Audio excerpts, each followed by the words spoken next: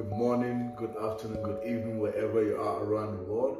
It's your DFB Uncle, and today I'm right here with the DFB Director himself. Hey, man. Let's do it, man. Yes. Let's do it. You already know how we do this. Let's go. All right, man. So we are live right here from the DFB studio, coming with you with the wisdom of the Team Master. Yes. So what does that mean? We're gonna summarize every quote we put out there, taken from the T of the Team Master. All right. So the very first quote we're gonna be going with is, "Know your past is to know your future. Change your present is to change your future." What does that mean? Yeah, I mean, when I reflected upon that specific quote, your past and the things that was taught to each of us in the past and the things that we were, subconsciously programmed with. Those are the operational programs that are running in our minds right now that created the present reality that we're currently living, right?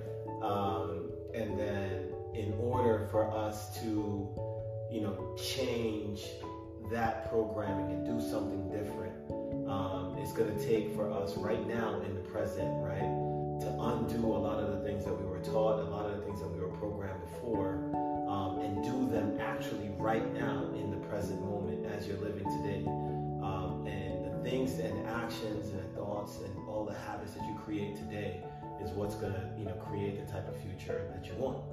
So I think it was just, it's easily stated and put, that,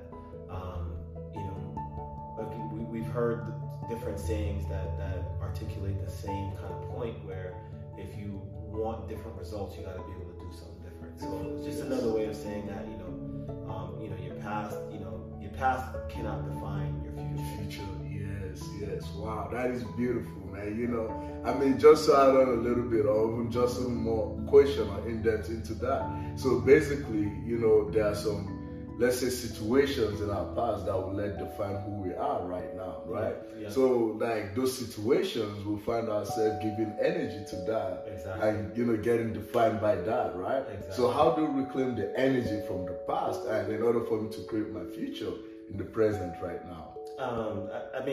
It's very easily stated, but it's the challenge in doing it, which we talk about a lot of time, takes personal courage. But how do you reclaim your energy? There's so many multiple ways that you can approach that one specific thing. But I think one specific way that I would share is that you got to recognize that your past isn't you.